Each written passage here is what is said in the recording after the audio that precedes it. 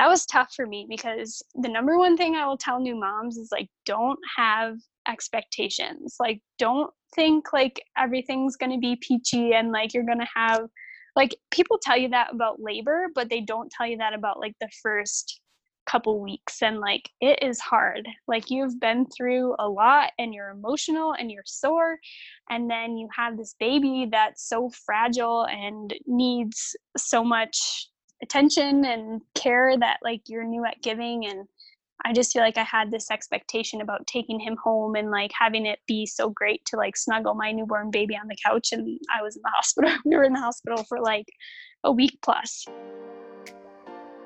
What gets us through this crazy hockey journey is our amazing community of women.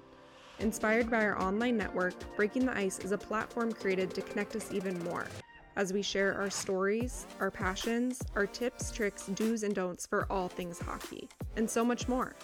For hockey expats, by hockey expats. So lace them up and tune in for a new episode every Wednesday.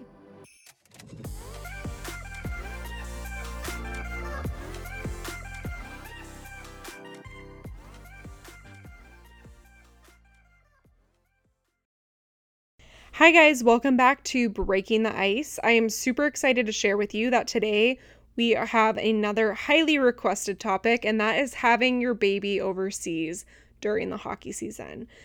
My good friend from Graz, Cassie Garbowsky, is joining me, and she had her baby last December. It's her first child, and I knew we were going to chat for a long time, and so we decided to actually make this a 2-part episode. It's just packed with a lot of information. She shares about her birth experience, postpartum experience, and I love hearing about all of these things. I haven't really done a formal announcement on my podcast, but it's definitely come up. I am pregnant. I'm expecting my first baby boy in December, and actually he's measuring big, so now his new estimated due date is November 27th, but of course that could just change at any time. You really don't know when they're actually going to come.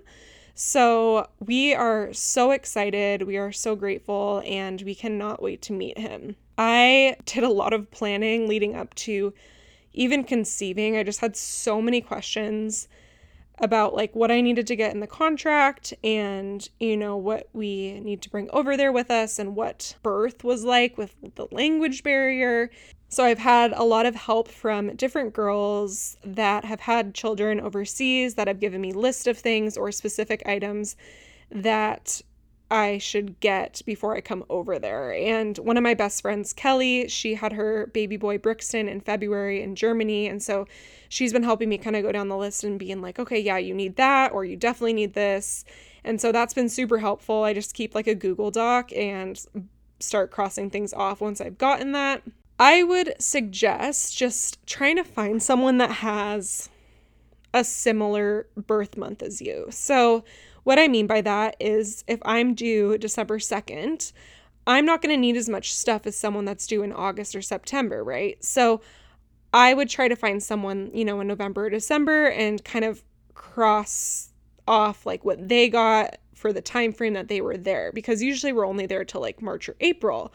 So just the same as someone that would be due in March or April, they wouldn't need as much stuff as someone that would be there half of the season at least. So that is just something that has kind of helped me narrow things down, because you do feel like you have to bring so much stuff, but it all just depends on how long you're going to be there, how old your baby's going to be, but you definitely want to be prepared.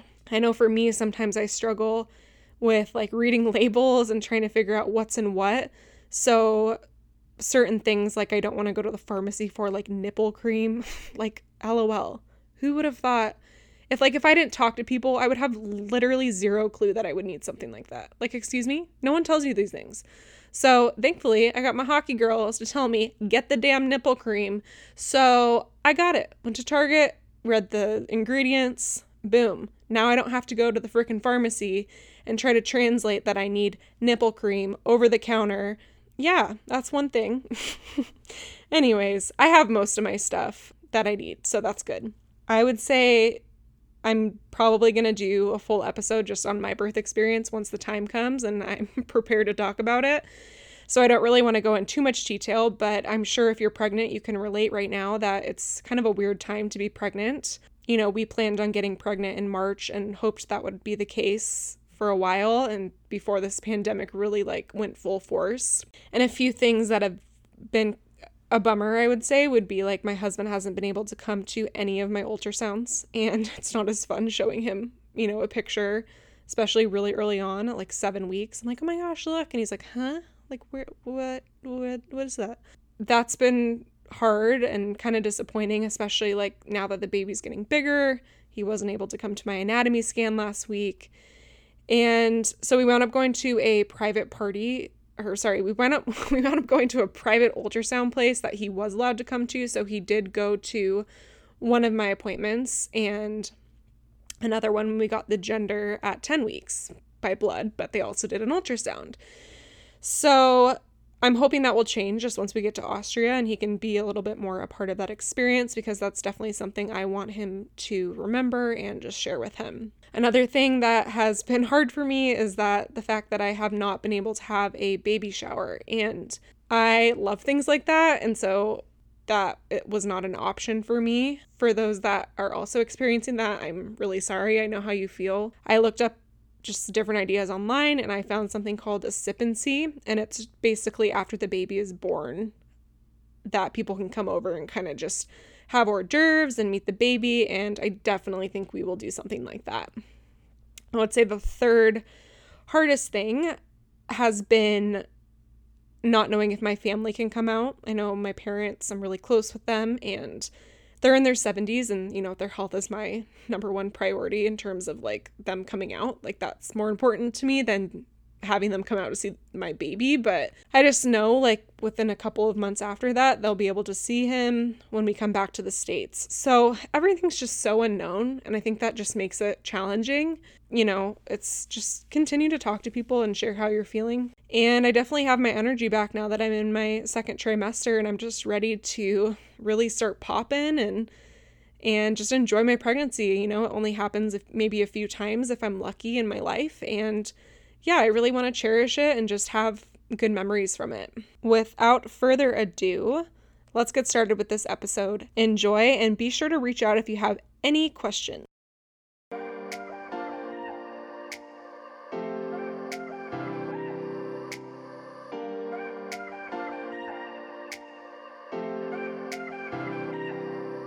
Today, I have Cassie Garbowsky joining me from Colorado, so we're pretty close in proximity, but Cassie and I met last season in Austria, and she was pregnant and due December 1st with her now 6-month-old Rory.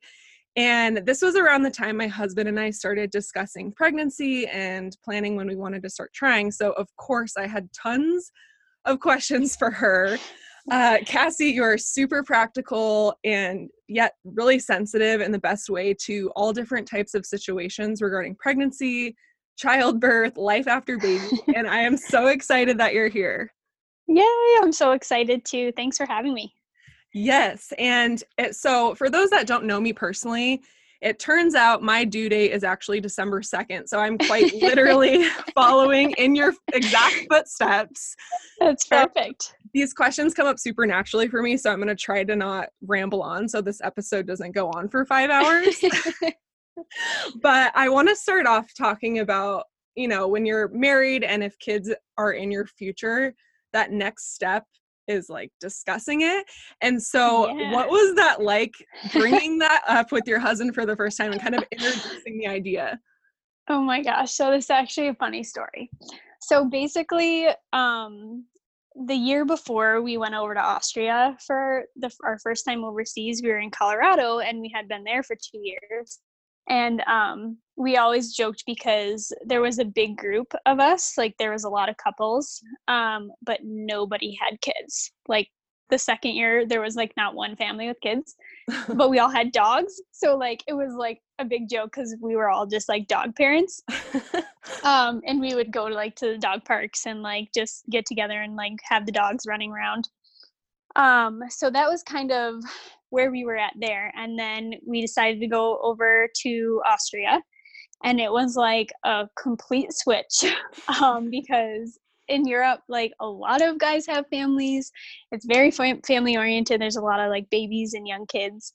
So I was not really prepared for that. And that was like a big change for us. And the first year we were kind of like, well, that's cool. Like it's fun to have the kids running around and whatever.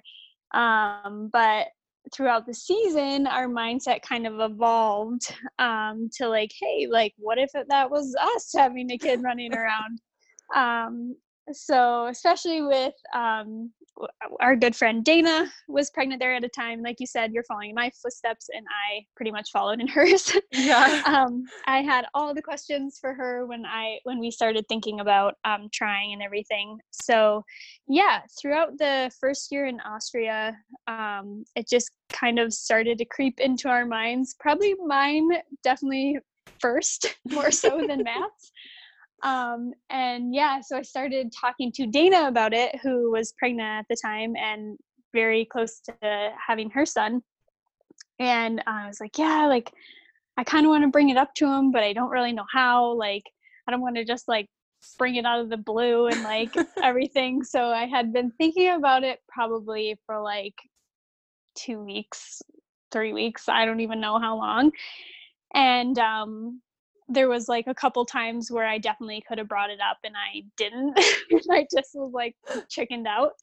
You're so funny. And This is yeah, very like thoughtful. it was like, Putting a lot oh of my gosh, I was like literally navigating this in my head for the longest time before I actually talked to my husband about it, which is comical. But one night we're actually laying in bed and like we were both just kind of, I think he was on his phone and I was just kind of laying there, which normally like I would be on my phone or like reading or something too. So he was like, what are you doing? Like, what are you thinking about? And I was like, you're going to be sorry you asked that question. And so I kind of use that as a segue to be like, what if like because at that point we were pretty sure we were coming back to Austria in Graz for the second year. So I was like, what if we had a baby next year? And he was just like, oh my God, that's not what I thought you were going to say. I thought you were going to Yeah. tell me that I need to do the dishes. Yeah, like I thought you were gonna be mad at me for not picking up my underwear or something. Yeah, but yeah, but he actually came around to the idea pretty quickly. Like after I planted the seed, I was gonna be like, give him some time to think about it and not really bring it up again for a little bit. And he actually brought it up a couple more times, like right away, and was like, oh, like should we do this? And we Aww. kind of decided that yeah, that would be a good route for us. So That's we, perfect. yeah, a couple months later in the spring, we started trying and we actually got pregnant our first try. So Yeah. we're like, okay, here we go. We're doing this. Yeah. Yeah, and that was the same with us too, and I'm pretty sure we have like the exact same cycle because I Yeah. mean, we obviously do. Yeah, I know. That's hilarious because I mean, we obviously talked about things too. And like when you guys wanted to start and you said March and then here we are, I December due know. date. I know. And it's funny about planting the seed too, because I feel like I always do that with Charlie like a year before I want something to happen. So like when we were Oh yeah. dating and I wanted to get engaged, like a year before I was like, so I'm thinking like next summer we should probably like, start getting engaged. And then like a year before I want to have a baby, I'm like, so I'm thinking like maybe like next, year, spring sometime, we should start trying to have a baby. And then finally when Yeah. I'm actually ready, he's like totally on board because I just Yes, him. yes. Well, the thing is like once we set our mind to something, we're like, okay, this is what I want. And they just take a little time to come around to things a lot. Like Matt in particular, he's a super like he likes to have everything like he likes to be ready. And it takes me a while to convince him that you're not going to be ready for certain things always. Mm-hmm. Like it's one of those you're never ready, but if the timing is right and like you think you can do it, do it. And that's Right. kind of how we approached pregnancy. Yeah. And so were you guys on a 2-year or did you resign around the time that you guys started trying to get pregnant? We had resigned. So we were on a 1 year in Graz. We ended up really liking it there, had a really good season. And then, they start doing contract negotiations pretty early, like in the beginning of playoffs or sometimes a little even before that. So I think they offered Matt another contract, and I think it was like the end of January or February, that we started talking to them about the following year. And then, yeah, by the time March rolled around when we were like planning to start trying, we already had like the contract signed and everything for the following year. Yeah, that's nice to have that security when you're, wanting to have a baby. But so Yeah. when so with the insurance and the contract, I know that's something that I asked you about. I think a Yes. lot of people have questions on that. Actually, one of the audience questions was, is it free to have a baby abroad? So when you have a contract in Europe, it's important to get everything in writing. And Mm-hmm. what did you get in writing that said you and your baby were basically covered when the time came? So in Austria in particular, and I would think it's probably similar for a lot of the Central European teams, at least the bigger teams like Germany and stuff. Um, when your spouse is employed in the country, they qualify for the universal countrywide healthcare. And it kind of umbrellas onto their spouse and also their children. So basically, we always made sure that in our contract, it said that I needed health insurance as well, because I know some teams will kind of try to maneuver out of that if they can, or they'll get you like a different health coverage. Like the first year in Austria, we had Matt had like the Austrian health coverage, but I had like a private health coverage. It was really weird. I still had health insurance because we had that in our contract and they gave it to us, but it was a different one. But the second year, since I was pregnant, I got that universal health care, which covered, the birth and everything. So Mm-hmm. you basically just need to have in there that you need to have health insurance because if you fall under that government health insurance, that's basically all you're going to need for most of your doctor's visits, and definitely your birth and your hospital stay and all that is covered under that. Okay. Yeah, because I'm thinking back to, because we signed, I think really just kind of hand in hand with when we started trying. And so I wasn't pregnant yet. And I remember Right. telling you I felt awkward being like, my wife, or having to be like, my wife is going to start trying to get pregnant. So we need to get this health insurance. So I feel Yeah. it could probably be pretty vague, just as long as I think it's like Yeah. Charlie, wife, and family is covered under Yes. the health insurance. Absolutely. Yep, Yeah. you just need to get that in there. It needs to be like, and it doesn't need to spell out like everything it needs to cover, because as long as you have in your contract that you need to be covered under insurance, you're going to be fine with getting it Yeah. taken care of. Yeah. And we didn't actually wind up requesting any baby items because I figured it would probably be pretty easy to get that kind of moved over Yeah. to our apartment. Just there's a lot of movement and a lot of babies. And so I didn't really figure Yes. it would be a huge issue. But did you get anything in the contract about requesting items from the team? No. So what I was going to say about that is you kind of have to know your audience, so to speak. So having been in Graz the year before and knowing that families had young kids, had pregnancies during the season and new babies, I knew kind of how Graz was going to handle it. And I knew they wouldn't give us a problem about providing like a crib and a changing table and the basic things that we needed. Um, and then I knew there were certain things that they wouldn't provide. Like, I think you just have to, if you've been with the team before and you can ask questions, absolutely do that ahead of time and just be like, look, what's going to be provided and what do we need to provide for ourselves? I feel like most teams are at least going to give you the basics as far Mm-hmm. as furniture.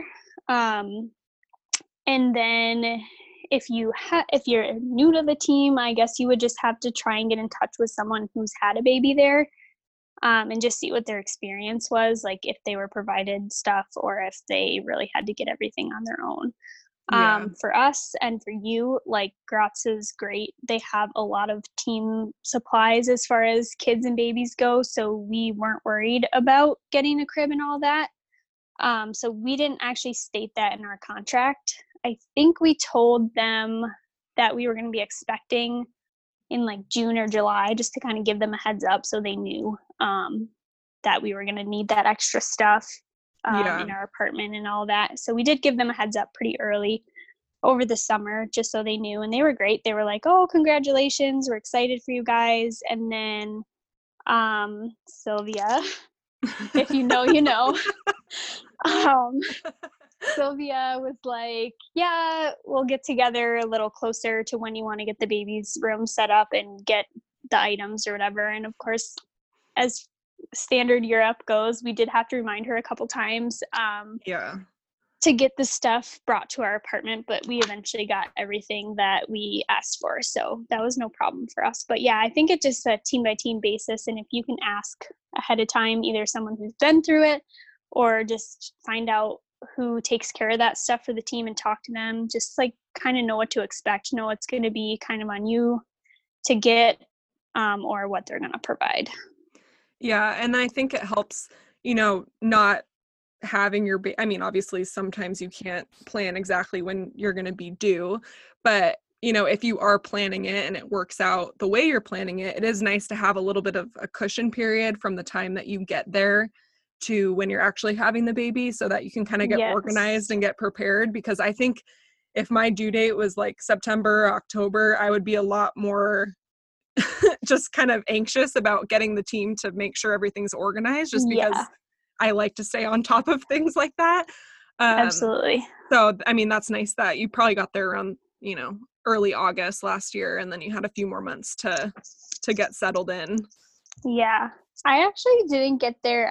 I was working, so I actually stayed in the States until the end of August. I think I got there right in the beginning of September.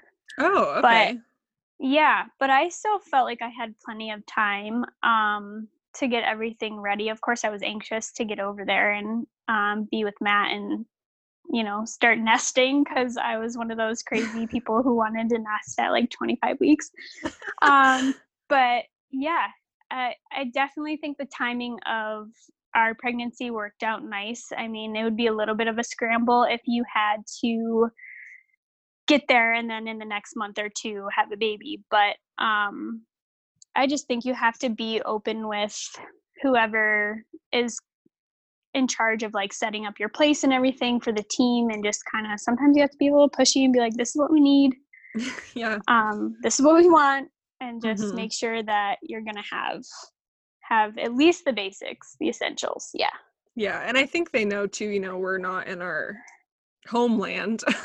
Yes. It's like we're in a different country and we're pregnant, we're having our baby here. So I know Graz is really good about making you feel comfortable with that. Yeah. Europe is super family orientated. They're used to babies and families and kids coming along with their dads and everything. So I think they're pretty good about setting you up with the stuff you need. And at least we never got any pushback in Graz. And I know like on the expat page, like way before I ever thought this would be me doing this, all the girls I remember saying like, have your babies in Europe, like just do it, because it's just the kind of just makes sense for us as hockey wives. Like sometimes some people are able to work remotely or do certain jobs abroad, but it's kind of hard to have, like for me, like I'm used to working full time when we're home in the States, but when I'm over there, like I did some English teaching and stuff, but other than that,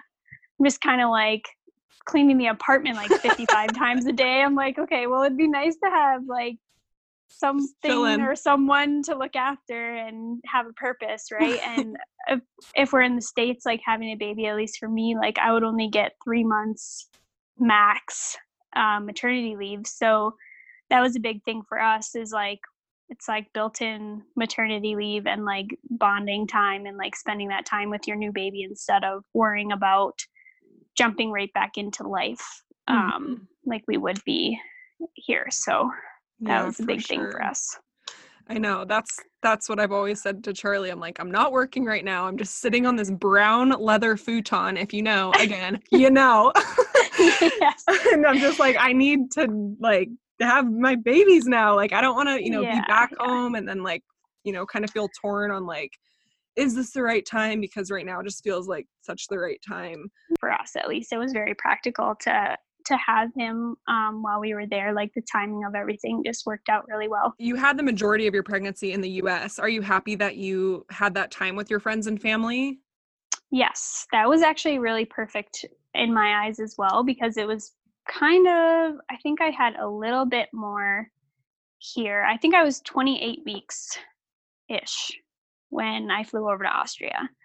So the whole first part of the pregnancy and like when I started to get like my belly and everything was here in the US, and I got to see some friends and family, like you said, and like have them experience part of my pregnancy at least, and have like some preparation, I guess, in more of an environment that I was used to and comfortable with before I went over and kind of got super ready and set up over there to actually have him. How was your first trimester? Okay, so we actually found out that we were pregnant, like, I want to say it was like 2 weeks before we were going to come home. So we were in playoffs, and the season was kind of wrapping up, and we found out we were pregnant. So I had an OBGYN that I wanted to use when we came back for like our prenatal care and everything. So I tried to squeeze in with her and get one appointment before we came back home to the States, because of course wasn't going to have any insurance when we got back here. So I was supposed to be like 6 weeks, which by ultrasound, it's like very touchy if you're going to see much at that age. It's super, super tiny, and like the heartbeat is present, but it's like very faint at that point because it's just so small. So I actually went in for an ultrasound with our OBGYN in Austria, and we could see like a little tiny grain of rice, but like could not see a heartbeat. So that was kind of rough, because at that point we were leaving like 2 or 3 days later. I didn't know if everything was going to be okay with the pregnancy. We were going back to the States where like I wasn't going to have health insurance, and I knew I would have to do a follow-up because we weren't able to like confirm the pregnancy and everything. So I was an anxious mess, to say the least. I was like so paranoid that something was wrong. I didn't know what we were going to be able to do as far as checkups and everything when we got to the States. So I was very anxious, and on the plane ride home, I was also very nauseous. We landed in Washington duals, and we had to keep circling because it was super windy and planes were having trouble landing. Yeah, so we had to circle for like an extra 35, 40 minutes, and we're just going through all this turbulence. And I was literally like, what do they call that brace position where you like have your head between your knees? What? Like, I was literally in that. Oh, like, I thought you meant they were telling you to do that. I was like, no, oh my God. No, I just was like that because I was trying not to like literally toss my muffin or whatever they fed us that morning on the plane. And that was pretty awful. Oh gosh, but yeah, that's a nightmare. Once we got back to the States, I was able to go into just like a pregnancy resource center and have another ultrasound, which actually my mom was at, which was actually kind of a nice addition, because my mom got to see the baby and we saw the heartbeat and everything looked good at that point. So that was a big relief once we got back to the States. And my first trimester after that was still a lot of anxiety, but nothing crazy. I was like, just had mild morning nausea, or actually just throughout the whole day nausea. Yeah.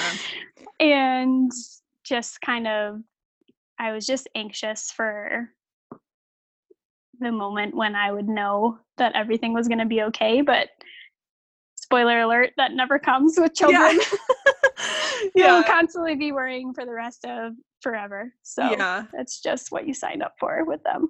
I know. And I was the same way. And I think like as you get a little bit further along, you kind of start to get peace of mind that everything's Yeah. good. But there's still Yeah. like the worry, like what happens if I give birth and something's wrong, or Yeah. there's No, always it's that like it's pretty underlying. constant, but it definitely gets easier as like every week or every month that ticks by, you're like, okay, still going well, still everything's fine. So yeah, that subsided a lot in the second trimester, but that was my main first trimester thing, was just a lot of anxiety. Mhm. Because it was just a crazy time too. Like we were coming back from Austria. I was trying to get a job for the summer and get health insurance. And we were back and forth between Canada, where my husband's from, and the United States. So I was like having blood work in Canada and like bring the results with me to like my next appointment, which was in the US. Like it was just kind of a wild ride there for the first couple months. Yeah, and I can't imagine, going in for your ultrasound and not being able to see a heartbeat. I would be, thinking the Yes, worst possible situation. And you I didn't do. have You that do. happen to me, but do you remember when I texted you, like early on in my pregnancy, I had some spotting and Yeah. I was totally freaked out. Like I thought literally worst case scenario, I was bawling, I Yes. was super down for a few days. And then, your next appointment rolls around and like you get that confirmation and it just Yeah. is And they're like reassuring. bigger and like moving around. I know. It's actually so crazy. Like, I'm obviously very familiar with the whole world of it, which is like almost worse. Like I feel like I knew too much. Yeah, so Cassie is an ultrasound technician. So, yeah, how Yeah. did that help benefit you throughout your pregnancy? I think in the beginning it kind of made me more anxious just because I knew all the things that could go wrong. But further on, it did benefit me because when I was working over the summer, I would look at him like, I don't want to say daily, but it was pretty much daily. You just hook yourself up to the machine, just what's up? What you Yeah, doing in yeah, there? like, I would just, like either, like, at the beginning of my shift or, like, at the end of the day before I left, I would just take a quick peek, just see what he was up to, what he was doing, and it was actually really awesome, and I feel very fortunate that, I kinda had that experience with my pregnancy because I got to see him, like, grow at each stage and, like, just see so much of my pregnancy like from the inside, which like some people only see their baby like once or twice by ultrasound through their whole pregnancy. So Mhm. yeah, I got to see him a lot and I have like probably 8 bazillion ultrasound pictures printed out. When he gets older, you're gonna be like, and this is this. He's gonna be like, Mom, I Yeah, don't this is your care. This is a brain and that blob. yeah, like all this like random stuff that no one else cares to look at, but yeah. It's funny once you're pregnant though, you like love looking at those pictures of even other people's ultrasounds. You're like, oh my gosh, so cute. But then some people don't think it's cool at all. No, they're like, okay, What's that up? looks like nothing. That's a gray blob. Yeah, exactly.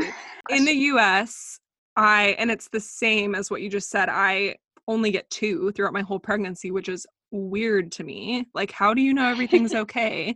So I've gone to like a third party place, like one of those 3D ultrasounds, and I haven't had the 3D ultrasound, but just with COVID going on, Charlie has not been able to come to my OB the whole time. So Oh, um, yeah. at the private place, he is allowed to. So it's kind of just by practice. But Yeah. once you got to Europe, I feel like I remember you saying that you get a lot more ultrasounds over there. Yeah, so it actually differs a bit. Um, how we do it in the US is you see your OBGYN and they send you for an ultrasound. So in the US, ultrasound is its own profession. Like we are specifically trained to do ultrasounds and that's all we do and we're good at it. Okay. But overseas, in some countries, they have it like that. And actually, in Austria, they do too. For your main ultrasound, you will go to a specific place to have a detailed ultrasound done. But the doctors, the OB/GYNs, are also trained in ultrasound and they're really good at it. So they actually will scan you at every appointment. They'll check your cervix, they'll show you the baby, they'll do measurements. So every time you go in for like a regular OB appointment, you'll have an ultrasound, which is different. In the US, we don't do that. They'll do like a Doppler heartbeat, but they won't do an actual scan. So that's kind of fun as the patient to get to see them every month or every 2 months when you go in when you're over there. And our OBGYN was really sweet, and Rory was always hiding like behind his cord. His cord was always in his face. So when she would try to do the 3D, which she would at every appointment, we could never get really a great picture because his cord was in the way. And she was so sweet about it. She'd be like, "Oh, I'm so sorry. Like, I'm trying to get a good one." And like, I was like, "Oh, it's fine." I'm like, "I can see it. Like, I see him there or whatever." And she's like, "Oh, that's not a good one." Like, she was so funny. But yeah, you do get lots of scans over there. And my OB, so I recommend her. Shout out Dr. Housebrandt. She's like the team. I'm like, let me get my notepad really quick. Yeah, she's like the team OBGYN. Like, everybody goes to her. It's really funny. But she is really great and like does like 3D scans and everything when you go in. So. And she does that for free because that's like expensive. Yeah. No, it's like part of your appointment. I know people pay a lot of money. And that's the one where you can see what their face is going to look like, right? Yeah. Yeah, they're really cool, the 3Ds. I mean, it's very positionally dependent in things. Like I said, with Rory, he never really gave us a great one, but she at least tries. And like, if you do get a good one, that's like such a great keepsake. And this comes with your regular doctor's appointment, so. I know. On the regular ultrasound, like when I see him roll over and face the camera, I'm like, "Oh my God, this looks like an alien. Like, this doesn't even look like a child. Like, please turn away." I know. I always tell patients that. I'm like, he or she, so they're really a lot cuter than they look in here. Yeah. I know. I like when it's like the profile picture and then you can kind of see like the nose and the mouth. And I saw him yawning last appointment, but then when it's like face on, it doesn't even look like a little skeleton. So, and then kind of like where I think a lot of people are super interested in is like actually having your baby and like what that experience is like. Right. So yeah, we should get into that. Yeah. And before we get into like the actual birth aspect of it, did you have any questions or concerns? Like, was there a language barrier? Did you feel like super comfortable? So when we told people we were having a baby in Europe, they thought we were insane. They were like, "What? Why would you ever do that? It's got to be so scary and intimidating and everything." But honest to God, I did not feel that way. I was super laid back about it. Europe has like a really more like let things flow, like natural feel about it, and like that's kind of what I was looking for in a birth experience. So in that way, I was more excited to have a baby in Europe than I would be to have one here. So I was pretty calm about it in that regard. And of course, I had known and talked to girls who had their babies in Europe and had a great experience and like had no, trauma or complaints or anything. So I was just more excited, and I tried not to like really worry about the complications of it with like the language barrier and everything. Yeah, so leading up to it, I wasn't really nervous. I was just like, I think this is like, they know what they're doing. It's going to go well. I like that in Austria, and I think in a lot of places in Europe, they have midwives in the hospital. Like, as far as I know, in the US, you can hire a midwife to work with or a doula, but like that's not the standard of care. Like normally if you go in for a hospital delivery, you'll have doctors and nurses deliver you. But in Austria, you have midwives, and they are with you through your labor, and they do the delivery, and like literally the doctor comes in after the baby's born to like check them over, check you over, and that's it. So it's midwives, and they're great at what they do. And that was one thing I loved about having him in Austria. And so what exactly is the difference between a midwife and a doctor? So would the doctor come in if there was like a complication? And like you needed an emergency probably. C-section or something? Yeah. Or like, how does that? Okay. Yeah, so C-sections, anything surgical, would be done by a doctor. But midwives are more, not to say a doctor couldn't help you through labor, but midwives are trained to help you through labor and to get you in different positions that are easier for you to labor in and help you with pain management and breathing and all that stuff. So it's really like the labor part that they specialize in. And then, of course, when you get to the end stages of labor and you're actually delivering, medically, they're trained to deliver the baby as well. So I just feel like they have more knowledge of the whole experience, where in my eyes, a doctor's like, it's very like cut and dry, like, okay, let's get the baby out. And that's really all they do. Yeah, it So seems like they help a little bit more like emotionally as well. yeah, they're very supportive.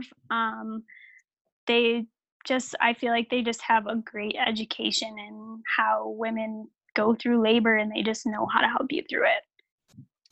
So let's now go to your due date. It's December 1st, your due date, and there's a hockey game.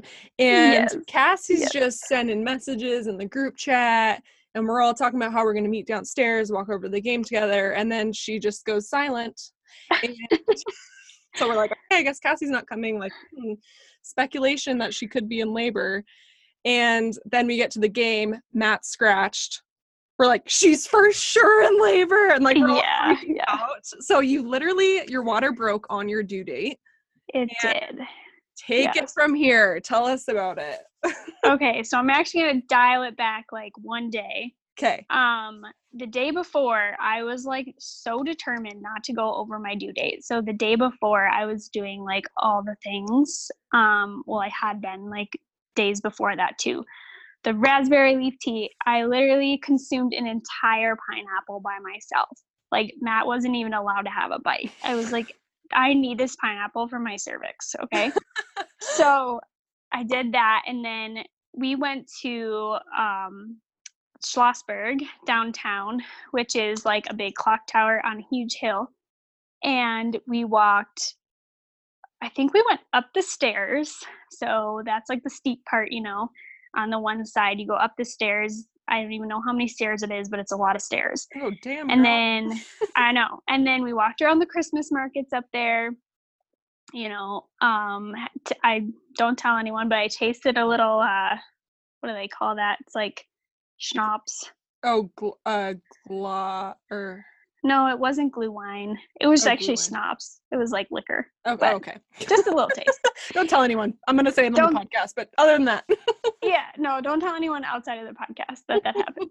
And then, we walked all the way back down the Schlossberg Hill. I was doing like these curb walks, which is supposed to like move the baby down. I don't know, girl. I was literally doing everything. So the next day, due date, I wake up. It's a game day, so we're going through our routine. And I'm like making, it was an early game because it was a Sunday. So I was making like a big like brunch type pregame thing. And I'm like, I don't know, like I feel like I'm kind of having these contractions, but like I'm not gonna say anything because I'm like the kind of person where like I hide things until I can't anymore. So I was timing them while I'm making the brunch, and they were 7 minutes apart. So I'm like, okay, is this like real labor or is this like pre-labor? Like, what is this? Like what that feels like? Like how I can try. It's like a kind of, the best way I can describe it is like a little wave that goes up. Like you got this big belly at this point, right? And it's like a wave that goes up it. And it's not, at this point, they weren't painful at all. It was just like kind of this tightening.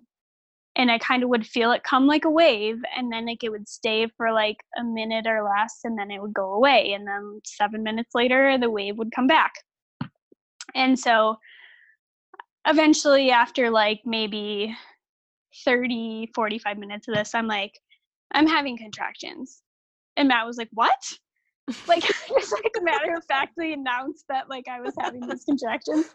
I'm like, yeah, well, it doesn't hurt, but like like I'm watching and they're like 7 minutes apart and like, yeah, I think these are contractions. And he's like, well, what do I do? Do I call Doug? Like,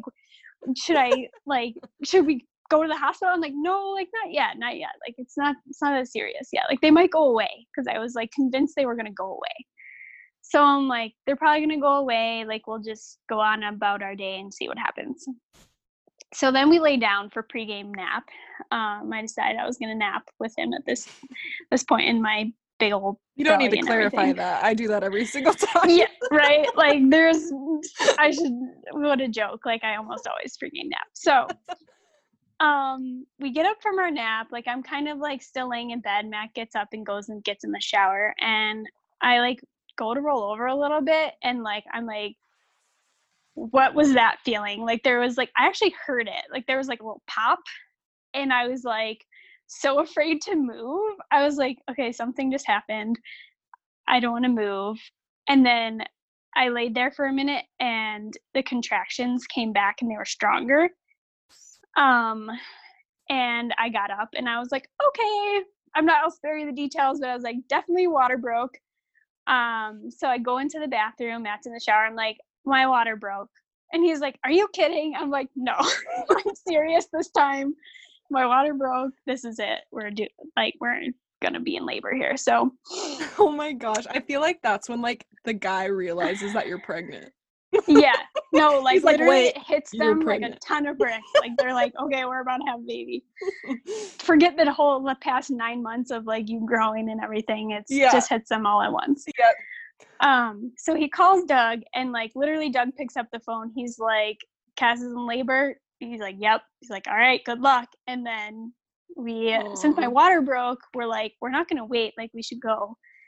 I, as much of a planner and like a list maker and everything that I am, I did not have my hospital bag. You what? Like, I did not have my bag packed.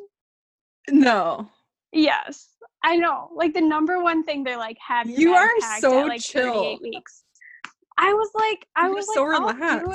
I'll do it when I do it. Like I had the bag sitting there. There was just nothing in it. That's the main part, Cass. I know. And major fail. I threw like some random clothing in there. I think I had like some things I needed, like my nipple cream and all that was in there. So I quick threw my bag together. We went to the hospital, and yeah, like we didn't really even like, it was such because I didn't really expect like my water to break. Like that's like pretty uncommon. Like it's not like the labor thing is like not like how it happens in the movies, but like mine was. Like my water broke when I was napping. Like it was just like the whole thing. So I did not expect that. So I was like, oh my God, here we go. So we go to the hospital, and like we didn't really have time to like tell anyone from the team. Like I did even quick just like texted my family and said like, we're going to the hospital, and like I didn't talk to them again until after he was born, which was actually really cruel, and they were not happy with me for doing that. Did Matt keep them posted or anything, or was it just kind of so like, oh my, this is happening? A little bit, but like you're so absorbed in like everything that's going on, like you kind of want to update them, but at the same time, like you don't want to miss anything because it's such like a powerful, consuming experience. Yeah, we drove to the hospital. We had done like our pre-labor practice run where we knew where to park and where to go once we got there. So Matt dropped me off. He went and parked the car. We went in. We said, we're in labor. They basically take you into a room and check your cervix to see how dilated you are. When we got there, I was only 2 centimeters, which is a little underwhelming. I was like, oh, that's it? Like, what? Because after my water broke, the contractions got a lot stronger. Mm-hmm. And they were actually real contractions at that point. So they send us upstairs to like the maternity ward. I went and like did the shower, just kept the sprayer on my belly, which helped a ton. Totally recommend that if you have to wait for your cervix to dilate. Did the water, and then after a while they came back up to check on me. They're like, do you want us to check you again? They did. I was 3 centimeters. cool 1 centimeter after like whatever it was, felt like hours. So I waited a little bit longer upstairs, just kind of trying to distract myself. And then they checked me again, and I think I was 4. So they brought us back down to like the labor and delivery area. And so once you get to a certain point, does it just start to speed up immensely, or does it just keep going that slow up until you get to like where you're dilated enough to start pushing? Personally, I think I had a very typical first labor, and mine was about 10 hours Okay. after my water broke. So, not counting the contractions in the earlier part of the day. So, Okay. my water broke at 1, and he was born at like 10:45. Okay. So, like 10, 11 hours. But once I got down to the actual labor and delivery suite, I went in the tub, and that was huge for me. Like that really helped me get through like the longest part of dilating and just getting through those hours of contractions. And then she wanted to get me out to check again. And I think at that point I was like, maybe I was 4 or 5 at that point, and I just felt like it was taking forever. But then that is the point. Like she checked and she's like, well, I think it was the first 5 or the hardest or something. So she told me that. She was like, you're through the hardest part. Like that's the hardest. And I was like, whatever, like it's still so much longer to go. Like I'm only halfway there. And then it just sped up from there. Like I think in the next 45 minutes to an hour, I was like 10 and ready to go. So the last part was quicker. The first half, so the first like 4 or 5 centimeters feels like an eternity, and it hurts. Yeah. And yeah. So like what are some things that Matt did that was helpful to you? I honestly didn't give him much direction, which is kind of mean, because he was like asking me like, what do you want me to do? And like, how should I act? And I was like, I don't know, just like read me and like do what I need. And he was like, that's literally not helpful. But he actually really surprised me and did great in there. He's not a very verbal person, I guess. Like he's pretty shy and like withdrawn in a lot of situations, and that's kind of what I expected. But he was really like, I actually ended up using the gas and air, they call it, to get through like transition and the worst part of labor. That was like the pain medicine, so to speak, that I chose and I used. And you're supposed to breathe deeply in and out through the mask when you're having a contraction, and then when you're not having a contraction, you're supposed to take it away. But I didn't want to take it away. Like I just wanted to keep breathing it the whole time. And so his job was to take the mask away in between contractions. And also there's certain parts where like it's like for me, like when I have pain, like I hold my breath, and that's the opposite of what you're supposed to do. You need to breathe. So he was just really helpful in reminding me to breathe, and just getting me through like those worst contractions where I needed to like breathe through the mask, and then of course take it away when I wasn't supposed to be breathing it, but I still wanted to. Yeah, I mean, obviously the pain is probably indescribable. It's like you can only say so much of or describe so much of what it's like, but until you actually go through it, you really don't know. But I think also like I kind of have sympathy for the guys as well, just because like probably seeing your wife go through that is probably really stressful. Oh yeah, I think they feel like super helpless. And I think he enjoyed like that he had like a role, like the midwife kind of give him those instructions with the breathing and the mask and whatever, and like he jumped right into that because he wanted something to focus on too. Like he wanted to like play a role and feel like he was helping, right? So yeah, he did, and he did great, and that was really helpful for me looking And back. when you started pushing and then he came out, how long was it? Like, did you just have to do a few pushes, or what was like? Well, I told her, I was like, I think I need to push. Like, I feel like I need to push. And she was like, no, like, you're not quite there yet. Cause I think I was like between 9 and 10 centimeters and she wanted me to wait. And I was like, no, like, he wants to come out. Like, I was telling her, no, like, I'm pretty sure he wants to come out. And then shortly after she was like, okay, like, you're okay to push now. And I don't know exactly how long it was, but I want to say it was like less than 10 minutes that I pushed for. Wow. And that's like people, I hear that's like the relieving part. The hardest part is the labor. Yes. Then once you're pushing, it's like, all right. Once you get to that stage, it's like you can feel like the productiveness of it. And like with each contraction is doing its job. And that part is, I mean, it hurts still, don't get me wrong. But it's, you're at the end and you're so close to meeting them and getting to hold them. So like that part is definitely the light at the end of the tunnel. Yeah, I can only imagine. And so I know in Austria, he wasn't able to stay overnight, right? Right. Okay. Yes. Could you pay for him to be able to stay overnight, or is it just like definitely not allowed? So the one thing that I would change, like I had him at the LKK, which is the public hospital in Graz. And that's where most of the babies are born. But there's also a private hospital, which isn't far away. And I kind of wish I would have looked more into having him at the private hospital, because my midwife at the public hospital was great, but you can pick your midwife, and you can have them there for your birth at the private hospital, and you get your own room. And I'm not sure about your husband being able to stay, but since you're in your own room, I would guess maybe they can. Mm-hmm. But with the public hospital, you can have like up to like 4 other people in the room with you and their babies. And yeah, your husband can't stay overnight.